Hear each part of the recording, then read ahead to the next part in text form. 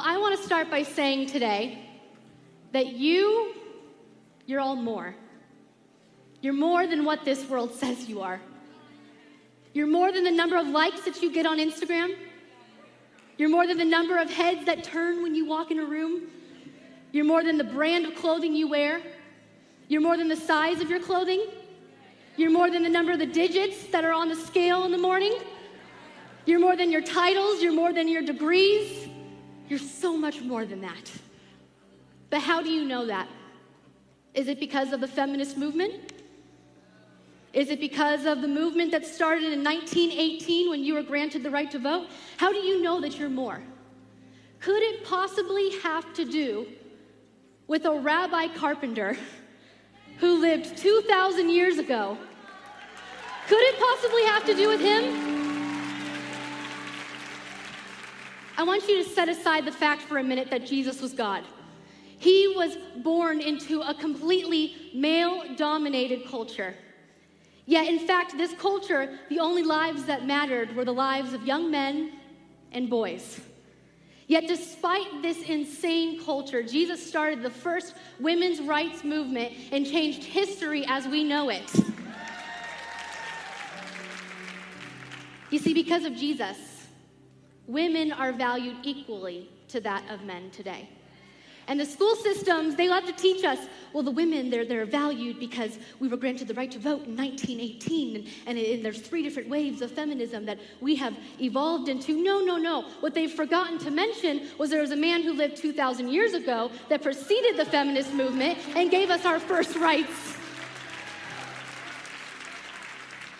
So for just a few minutes that follow, I want to give you a history lesson, because I believe that I am enabling you with this history to fight for God's definition of femininity. You see, what Jesus did in his day, he elevated, he ennobled, and he honored women. And the ripples of his life are still out today in our lives. So my husband, Ash, he's a cutie. He's an Aussie. I was really into Australians. I'm like, I gotta have an Australian husband. It was a goal. Write down what you want. God will come through for you. Not only that, he was a surfer boy in San Diego, so I was like, getting what I want. Anyways, so he was raised in Australia, and like in America, soccer's a really big deal. Most of you probably played soccer at some point. Swimming is the same way in Australia. So Ash swam. It was his life. He swam in the morning, he swam in the night, he swam in the bathtub. It was just his life. He loves to brag, like, I know what this means. I was a part of the Marlin class. Okay, great, wonderful. On the other hand, let's go to America where I'm at, okay? I learned how to doggy paddle. I don't know, I still don't know how to swim. I stay in the shallow end, I don't like swimming. I get my head above water, I survive, we're good, right? Flash forward to 2016, Ash and I go on our first date. He takes me to the beach. Great first date, right? That's totally my husband. So we go to the beach, it's high tide day. I'm trying to impress him. He's a surfer boy. I'm like, I gotta impress this guy. He's not gonna be with some Arizona shallow pool end girl. I gotta impress, right? He's like, are you cool if it's high tide? Like, we can just like jump in? And I was like, yeah, sure, I got it. It's totally me. So Aquaman Ash dives in. He's 2 meters out in the ocean. I'm like, I'm right behind you. I'm doggy paddling my way out, barely kicking my little legs. Apparently, you got to use your legs. I thought it was just an arm thing. I guess it's a whole motion. Still haven't figured it out. Anyways, I'm getting pummeled by waves every second. Bam, bam, bam. I'm rolling like a beached whale on the beach. He's like, where are you? Where are you?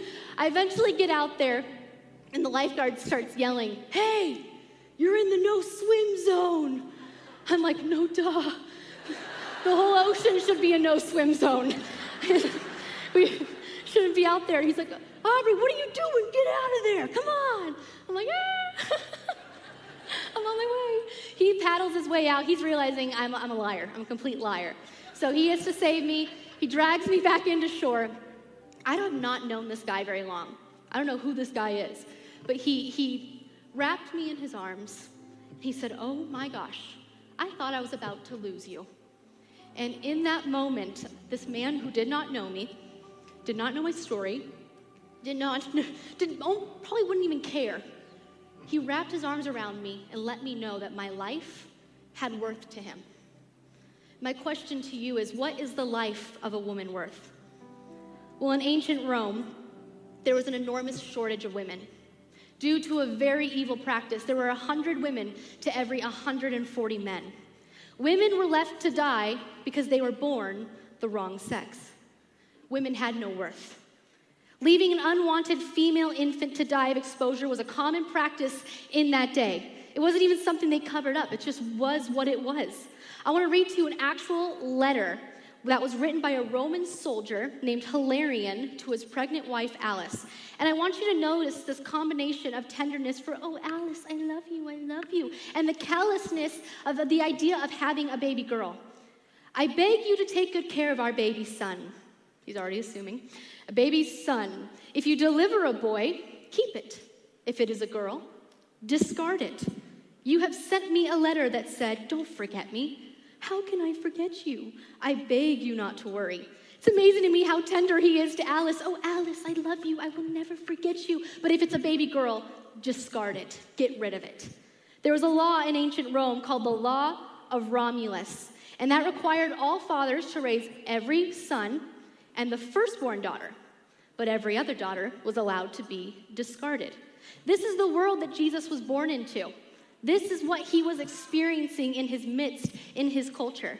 You see, historians have discovered that in the city of Delphi, out of 600 known families, I don't want you to miss this, 600 known families, 6 of them raised one or more daughter.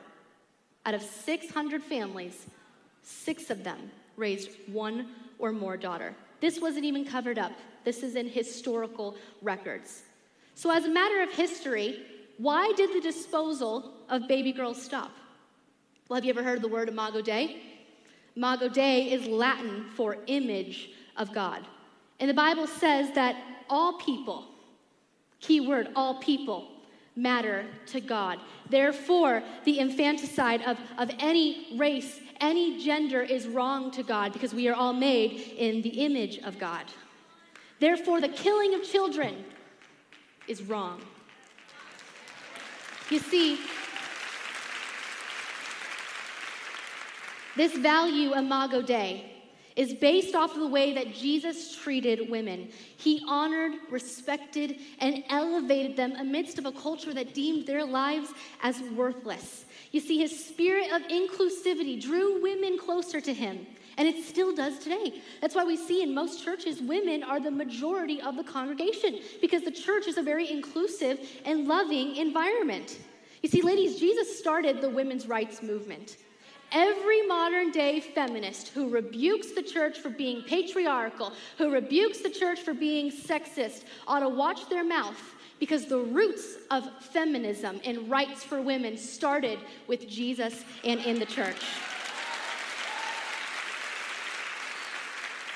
You see, Jesus was the first person to value women like no man had ever done in history. And what he did literally changed the world as a matter of history. He changed the world that we women were born into. And it's important to understand that the blessings we women enjoy today did not begin because of a women's rights liberation movement that walks down the street with genitals on their head. Can we just get that straight? That did not give you your rights. Your rights came from a man who fought for your right 2,000 years ago. There are 2 different kinds of feminisms I see today. The right way, where women are honored, respected, and elevated through a biblical perspective, and the modern-day feminist, who conducts herself by demeaning men and fighting for causes that are literally killing the next generation of women. How does that work? How is that supporting women? If you were a feminist, you would care that every single little girl who was conceived in a womb would live to see the next day. You're not a feminist if you're killing them. I'll never understand. So which movement do you want to be a part of? The answer is easy for me. Bottom line, the worth and the rights you enjoy today, they came from a Jewish rabbi named Jesus Christ and not the modern-day feminism movement. Jesus was, and he still is, a friend to women today. In ancient Athens, girls received little to no education. In fact, a woman was legally classified as a child no matter her age or her IQ. Therefore, the woman was always the property of a man. In Athens, it was generally understood that a woman's highest calling was to conceive children, give birth to them, and raise them, and particularly, I might add, male children. Well, in ancient Sparta, this is crazy, you guys, a woman who gave birth to a son received twice as many rations as a woman who gave birth to a daughter. Can you believe that? And the only women who got their names actually put on tombstones, catch this, the only women who had honor after death were the women who died in childbirth.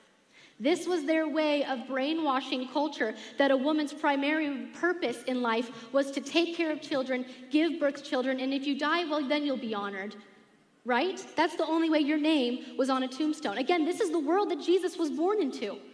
One day, Jesus was teaching, and occasionally he would drop truth bombs on culture. I love him. He's a savage. If you could just read it through the Bible through the lens of Jesus as a savage, dun-dun-dun-dun-dun, dun-dun-dun.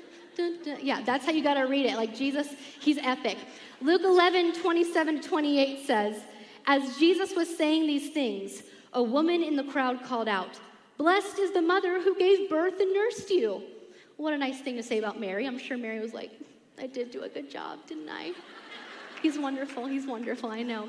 But Jesus responds with something a little cranky. And once again, I love the savage. He's a boss. He says, blessed rather are those who hear the word of God and obey it.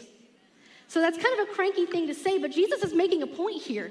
He's saying the primary purpose of a woman is not to produce children. Motherhood, just like fatherhood, it's a noble calling, but it's not your main calling. So ladies, if you don't have children, you haven't missed out on God's highest calling for your life. And women who do have children, you're not defined by how those children turn out. The highest calling of a woman is also the highest calling of a man, and that is to know God and live in relationship with him and pursue the will of God in your life. You see, Jesus, he crashed this male-dominated party when he said, this calling, it's now available to women. All women, regardless of age, marital status, mirror image, or childbearing capacity.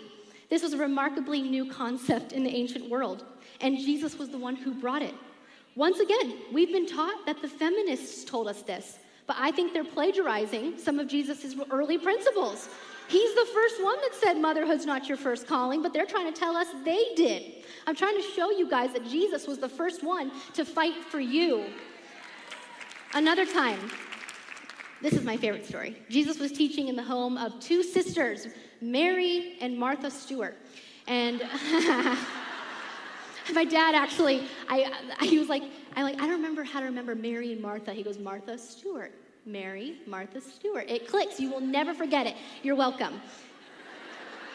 Now, Martha, she was doing all the preparation work, what Martha Stewart would be doing. She was cooking. She was cleaning. She was preparing. Now, Mary was doing the exact opposite. Now, if I was Martha, I have to be honest, I would be ticked off at Mary. I'd be like, girl, we planned to host this together. You just dumped the work on me. We said this was a team effort, and why are you sitting at Jesus' feet? You said, get your butt up, clean the dishes. I get it. But here's where Martha goes wrong, okay? She starts complaining to Jesus. Anybody heard of a nagging woman? We gotta watch it, ladies. Once you start complaining to Jesus, verse 41, Jesus says, Martha, Martha. It's not a good sign when Jesus has to say your name twice. You are worried and upset about many things, but only one thing is needed. Mary has chosen what is better. Many people interpret what Jesus is saying here as it's better to be a quiet and a contemplative Mary than to be an activist Martha. But nobody in that culture would have ever interpreted it that way. The word to sit at someone's feet is actually translated in that culture to become a disciple of.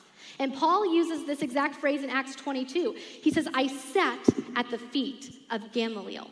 And Gamaliel was a great rabbi that Paul learned from. So for example, like saying, I went to Harvard in my wildest dreams, but that's kind of what we're saying, right? I got my credentials at Harvard. So I want to give you some context here. Martha did what the culture expected of women. She cooked, she cleaned, she prepared the house, while Mary did what the culture expected of men. And who did Jesus praise? Mary. He said, Mary got it right, Martha got it wrong. Once again, the feminist movement, they've tried to plagiarize this trait. Jesus was the first one to bring it. He put this culture on tilt. He broke through the predictable. He broke through the stereotypes of women. He understands women unlike any man would ever understand a woman. As much as I know these men try, they will just not get it. When I got married, here comes Ash again. When I got married, we'd get in these like little arguments, as all married couples do. We're fine. We get a little bicker sometime. And I would get into these moments where I'd be like, that's it. I'm out of here. I'm going upstairs, and don't you dare come after me. You know the right answer. You know what they're supposed to do, right? The men in here, you're confused right now. Well, I'm going to give you a crash course. Don't go downstairs and turn on a video game like Ash did. I waited for 2 hours, like, where is he? Where is he? I know I said don't come up here, but I'm expecting him up here any second.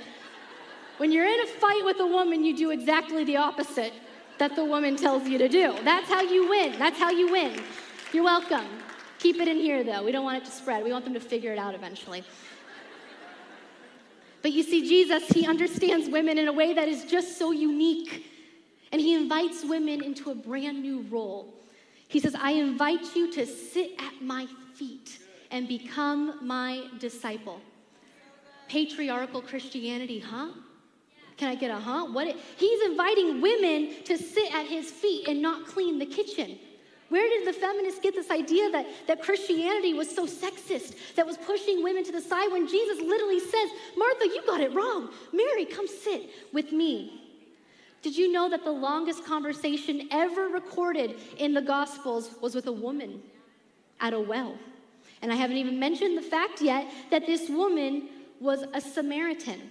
You see, in that day, it was so unusual for a rabbi to engage in a conversation with a woman. And once again, even crazier for him to engage in a conversation with a Samaritan. That's why in verse 27 it says, his disciples returned and were surprised to find him talking with a woman. At one point in the conversation, Jesus says in verse 17 to 18, you have had 5 husbands, and the man you are now with, he's not your husband. Uh-oh. Most people assume this is a really bad thing, that Jesus is trying to point out that she's sexually immoral, but it's really got a whole different flavor than that, you guys. You see, divorces were rare in that day. And we don't know from her story how many of her divorces ended in a husband who died, or how many husbands left her. And we know she did not initiate that divorce. We know it 100%, because in that day, there is not one single record of a woman initiating divorce, because only men held the power to initiate divorces in that day. In other words, this Samaritan woman, she's been rejected and rejected and rejected by men. She's very poor because she's fetching her own water. She doesn't have servants to do that for her. And her current living situation is probably not about casual sexuality. Because at that time, a man could bring a woman of lower class into his household as a slave or a second wife. So we know that this was probably her only means of survival. So when Jesus says, you've had 5 husbands and the man you are with now is not your husband, he's saying, I know you. I know your story. I know you've been rejected by men. I know you're poor. I know life is tough. I know you're a Samaritan. But I know you and your story, and I care. I really care about you. You see, this rabbi, he sits at a well, and he engages in a deep, personal, spiritual conversation with this poor, 5 times rejected Samaritan woman. Jesus takes her seriously. He took her mind seriously, took her soul seriously. Is there any wonder why this woman ran back to the town and told everybody about this man who had given her a sense of identity? Jesus 3 wins. Feminist movement, still 0. Well, in Jesus' day, sorry guys, I just hit the wrong page on my iPad. Well, in Jesus' day, there was a tendency to define women in terms of the men that were in her life. We'd never do that today, right? Ever heard of a trophy wife? Anyways, there was a story my dad told me once. I love this story that you told me. That a CEO and his wife went on a road trip, and they were traveling down the road, and they're like, we need to go pull off and get some gas. So they pull off to the side. The husband, the CEO, goes inside. He pays for all the gas. He comes out, and he finds his wife in a long, deep conversation with the service attendant. He's kind of weirded out about this. He's like, all right, get in the freaking car. Get out of here. We're going to get out of here. So he drives down the road. He's thinking for a bit, and he's like, what were you talking to that service attendant about? She goes, oh my word, you're never going to believe this. We dated in high school. Can you believe that? I can't believe we reunited. And so the CEO, he gets a little smug. He's like, I know what you're thinking. You're so glad that you married the CEO and not the service attendant. And she says, actually, you know what I was thinking about? If I married him, he would have been the CEO and you would have been the service attendant.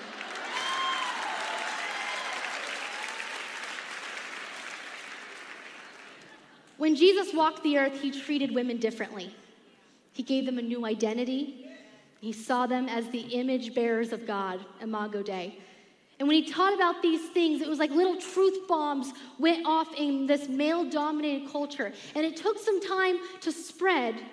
And it did not happen it did not happen because of the 1918 movement. It took time after Jesus brought this idea into the world, but eventually the idea did win the day.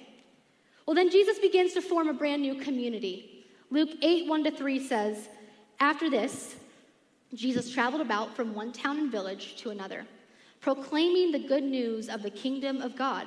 This is good news for men and for women. The 12 were with him, and also some women. Mary, Joanna, the wife of Chuza, the manager of Herod's household, Susanna, and many others. These women, catch this, were helping to support them out of their own means. We just glide over these words and we miss how shocking this would have been in the culture. First of all, in the ancient world, women did not travel publicly with men, okay? That was a very scandalous thing. Women stay home, stay indoors. Sounds a lot like COVID to me. So women stay home, do not go outside. It's unsafe out there for you. You need to stay. But here's Jesus forming this little community in the middle of nowhere with men and women following him. And he's saying, I want you to study and learn, and we can do ministry together. I mean, can you imagine the rumors that were going around about this little community traveling in the desert? I also want you to notice this. This is huge. The women are paying the bills. And not only did Jesus not consider it demeaning or threatening to have women paying the bills, he welcomed it. This is a different kind of community, a community of men and women that live together in mutual love and honor and respect, like brothers and sisters that celebrate each other. Do I even need to say it again? Jesus, 4 wins. Modern feminists, still 0. Jesus started all these beautiful principles that we enjoy today. The way that Jesus dealt with sexuality changed the entire world as a matter of history. He gave women a new dignity because when he talked about sexuality, he didn't just talk about the women. For the first time, he started to mention the men. We hear a lot in America today about a sexual double standard. The feminists love to harp on this. But in Jesus' day, sexual double standard was not just existent, it was a matter of public law. And people weren't even embarrassed by it. It was just accepted. Caesar Augustus ruled that adultery was a public offense only in women. Husbands were allowed to have sex with prostitutes and slave girls. In fact, all slave girls were sexually available, and masters often rent their slave girls out to other masters in that day. This is the world that Jesus was born into. This is what he had to change. You see, Jesus is the one who first brought the idea that sexual fidelity was no longer a property crime, but a crime of the heart. Do you see? Because in that day, the only way you could commit adultery, was if you slept with another man's wife, because she was the property of another man. You see that? So when he slept with another man's wife, he's creating a property crime, not a heart crime. Because the sexual girl, the slave girls could be rented out to whoever they wanted. It wasn't a property issue, but the wife was the property of the man. So Jesus brought this idea that marriage was to be a mutual covenant between the wives and the husbands, and it was to be a matter of the heart. And that idea eventually won the day, praise God. You see, polygamy, it didn't just go away by accident. Jesus brought these ideas into the world. Jesus also gave women a brand new sense of purpose. This is just remarkable. In all four Gospels, all four, we are told that it was women who followed Jesus to the cross when the men got afraid and ran away. We didn't write it, it's in the Word of God. Next time they try to pull the whole Eve took the apple thing, well, you ran away at the cross. That was the most important moment in history. You weren't there, so shut it.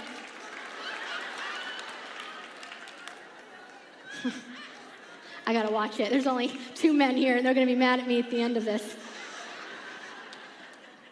In all four Gospels, the responsibility of being witnesses to proclaim the gospel and the resurrection was given to women.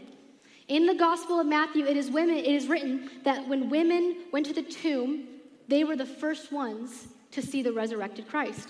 I want you to imagine this. I find this funny. Maybe nobody else finds this funny, but I think it's hilarious. Jesus has just been crucified. He's been in the tomb for 3 days. He walks out, and the Bible records that his first words were, "Greetings." What an understatement. You've just been crucified. You've been dead for 3 days, but greetings.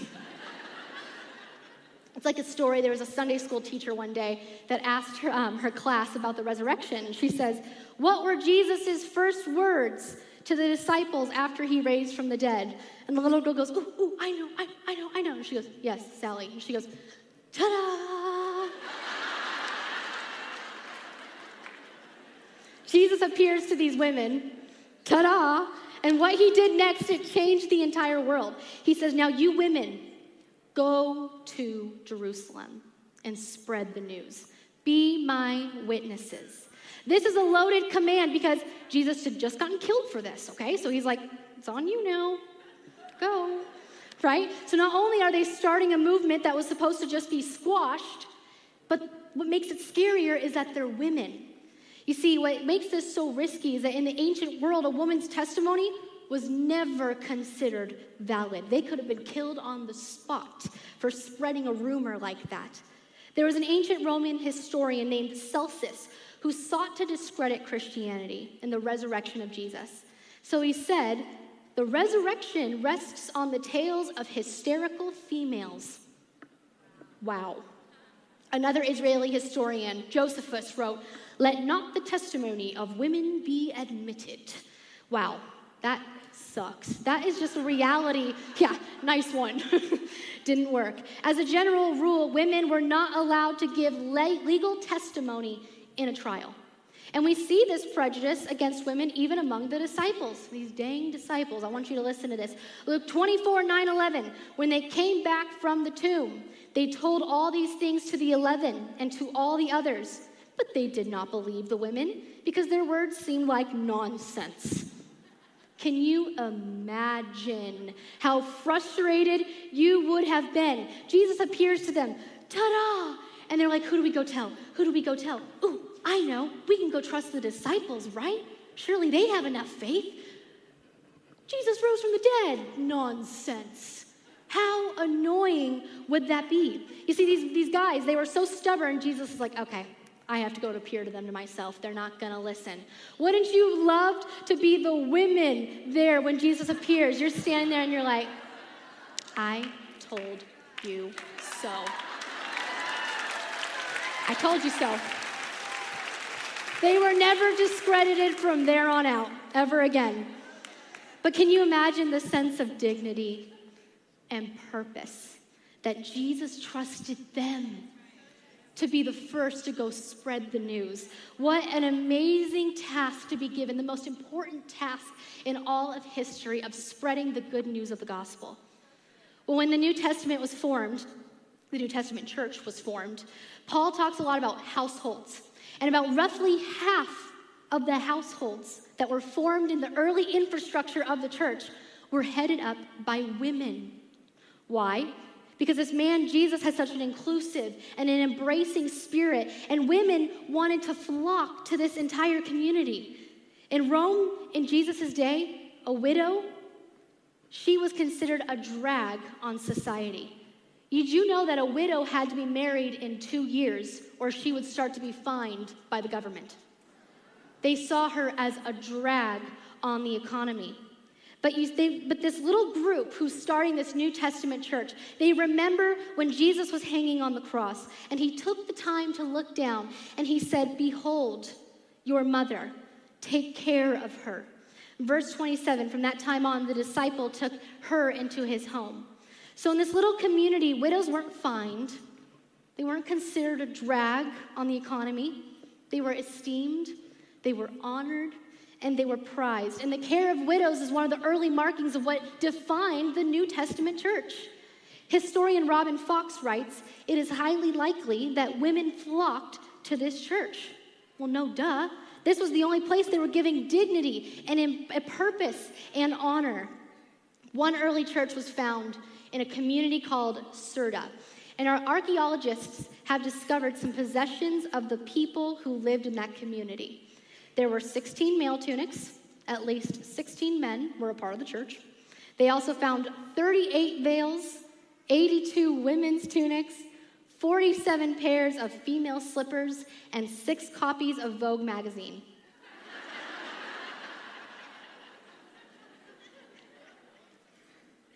Sorry guys, it's my first time using an iPad, and I've messed up my whole place. I'll find it, people. There we are. We're back. All right, slight mix-up. Jesus is why an aged woman named Apollina was taken by the Romans and beaten until her teeth were broken. And when she was offered freedom if she would just renounce the name of Jesus, she instead flung herself into fire to be consumed. Jesus is why a woman named Julian of Norwich wrote the first book in English ever by a woman all about Jesus and her relationship with him. And it is still one of the most profoundly studied books in history. Jesus is why countless women have traveled the world, traveled to different continents, learned strange languages so they could translate the Bible into it, educated the illiterate, planted churches, cared for the sick. It's because of this man, Jesus, who first fought for them, to whom the ancient world could never catch up with him. And can I say that our world still has not caught up with Jesus, including the modern-day feminist movement? Nicholas Kristof wrote in the New York Times, "Due to the preference for boys, 100 million women in China, India, and other countries who should still be alive today are missing. There ought to be 100 million more women on our planet today, but because they were born female, they were left to die of exposure." And can I say that our world still hasn't caught up to Jesus? We've seen such cruelty towards women in our world. We've seen the binding of the feet of women in China. We've seen female mutilation in Africa. And can I say sex trafficking is running rampant all over our world today. Our American culture hasn't caught up with Jesus. We live in a culture that tells women you are what you see in the mirror, where eating disorders outnumber that to men 10 to 1, often beginning at the early ages of just 8 years old.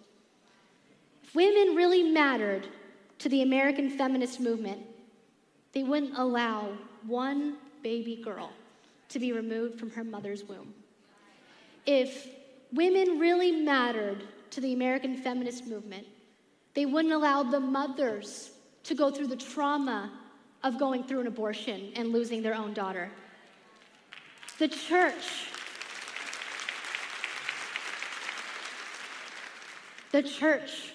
has still not caught up to Jesus. What if every woman here at Splendid Conference saw yourself the way that Jesus sees you? What if you did? What if we all lived in a community where we cheered each other on, where we weren't catty, where we didn't tear each other down, but we lifted each other up because that's what Jesus first did for us?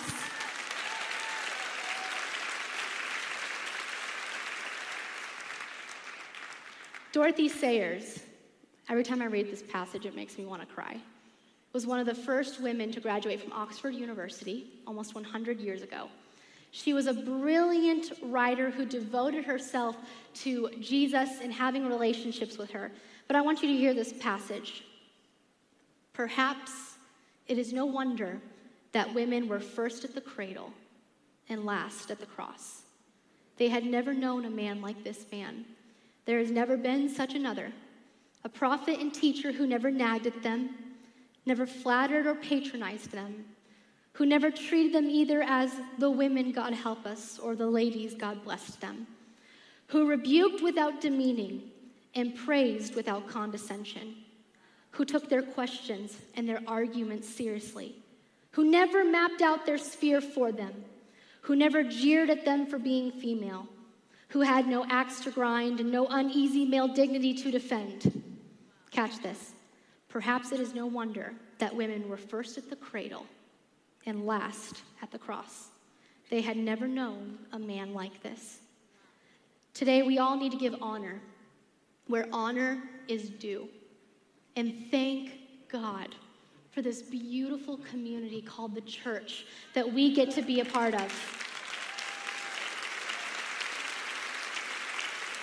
And thank you, Jesus, who as a matter of history gave women their rights that they enjoy today.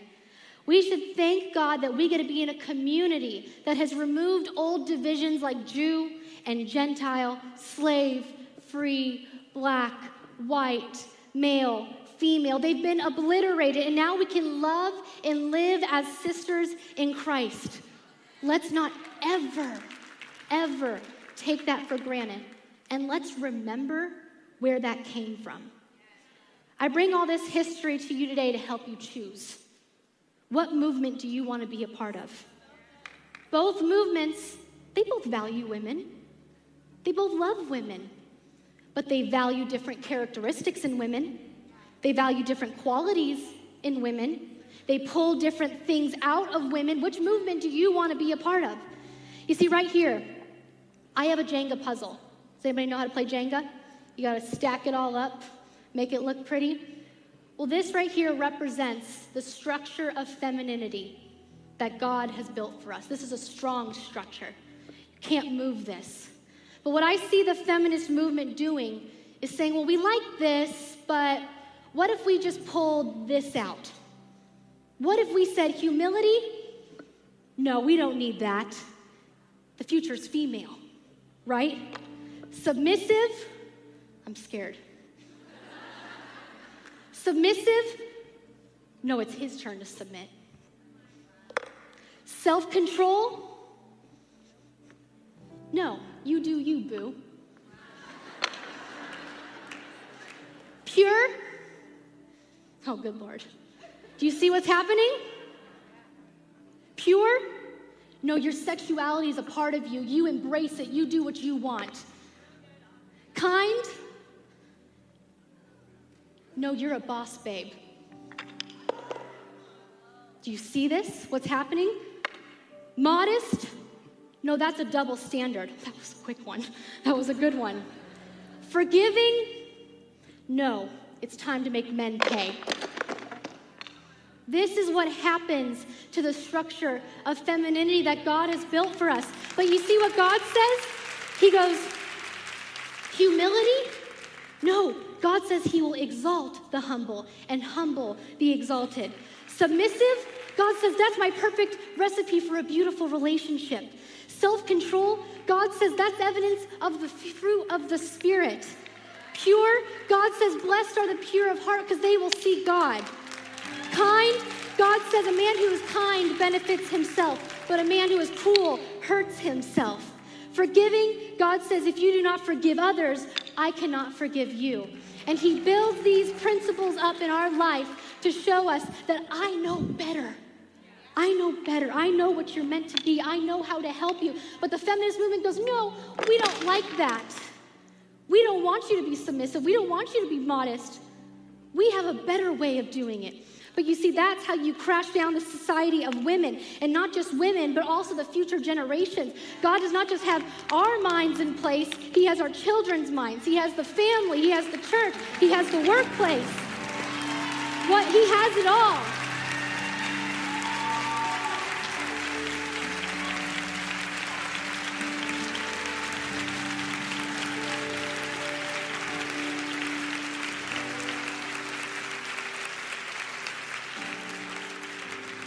You see, what the modern day feminist movement tells you is wrong with the world, Jesus says, wait, I say that's right. That's right. And I'm going to be honest with you guys. I've played this game, okay? I've played their game. I've said, no, I don't want to be submissive. We can both be the heads of the household, right? We can both have a say. And yes, to a degree, but have you ever heard that a monster has two heads?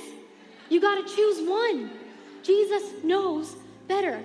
And then I said, well, I know I'm a woman in the workplace, so I got to prove myself a little. I got to be tough. I got to be a boss. And then I start wondering why people around me don't like me and don't want to be around me, because I've got some axe to grind, because I've got a chip on my shoulder that I have to prove that I'm this strong, independent woman.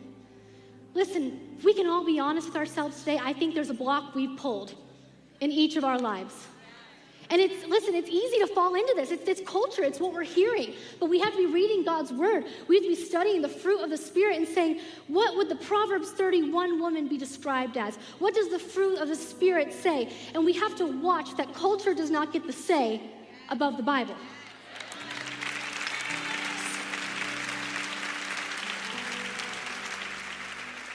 So at this time, I'm going to ask our prayer team to come to the front. We have to end this with an altar moment, okay? We have to come to the front and lay down our blocks. Okay, God, you know better. You fought for me first. I'm going to fight for you in your definition of femininity. So I'm going to ask the prayer team to line up at the front. Any of our pastors, please come to the front to help. And I want to invite you right now during this time of worship to just metaphorically lay your block down. Okay, I don't know better. You know better. So Adam, if you can lead us in a time of worship, we're going to just open the altars for the women to just search your hearts and see what God may be wanting to try to work with you today.